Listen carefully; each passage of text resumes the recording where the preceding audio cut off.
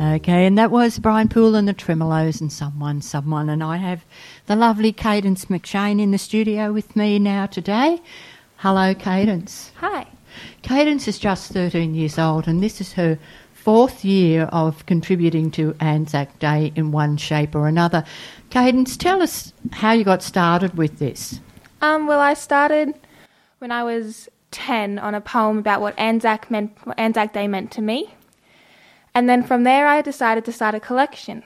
My first one I did 3 years ago was A Mother's Story, followed by a son's story, and now I've written a father's story this year. And this is the one that you did yesterday at Anzac Day, isn't it? Yes, Yeah. That's correct. So, Cadence, what really inspired you to do this? Was it anything other than the fact that you wanted to understand this Anzac Day, or?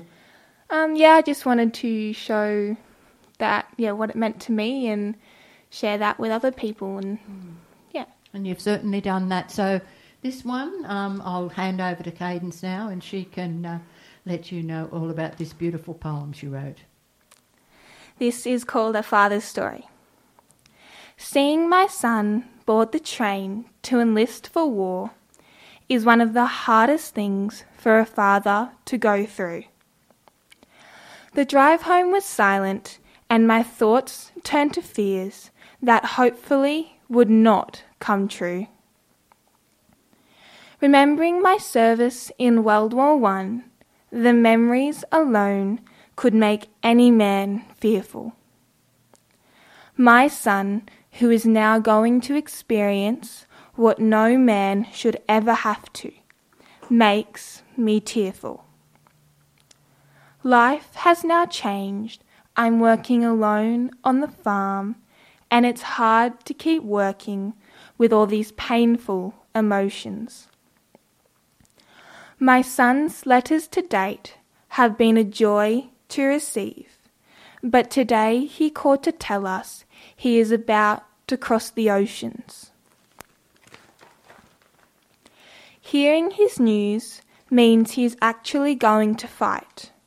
This phone call could be the last time I speak with him, and it ended too soon.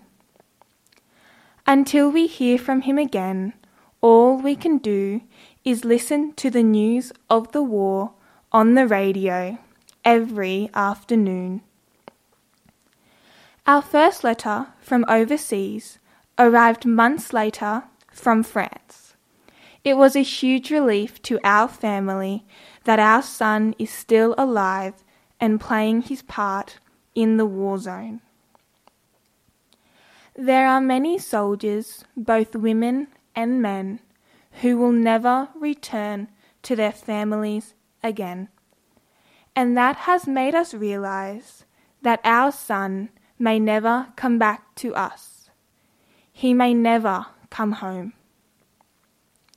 It was not long after when our neighbour received a telegram saying his son had been killed. This devastating news shocked everyone and made this time very grim.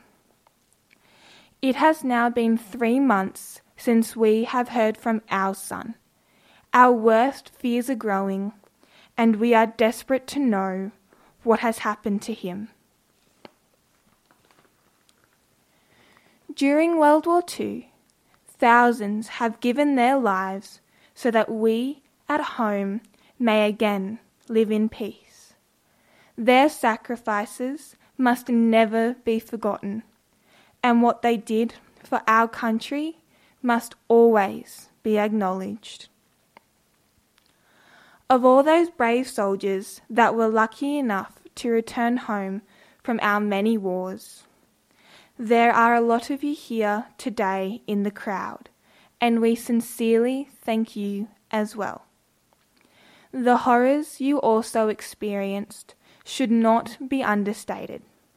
That is why what you went through must also be deservedly recognised, lest we forget. Yes, very inspiring. Over 100,000 Australians have lost their lives through war. Many more thousands have been wounded.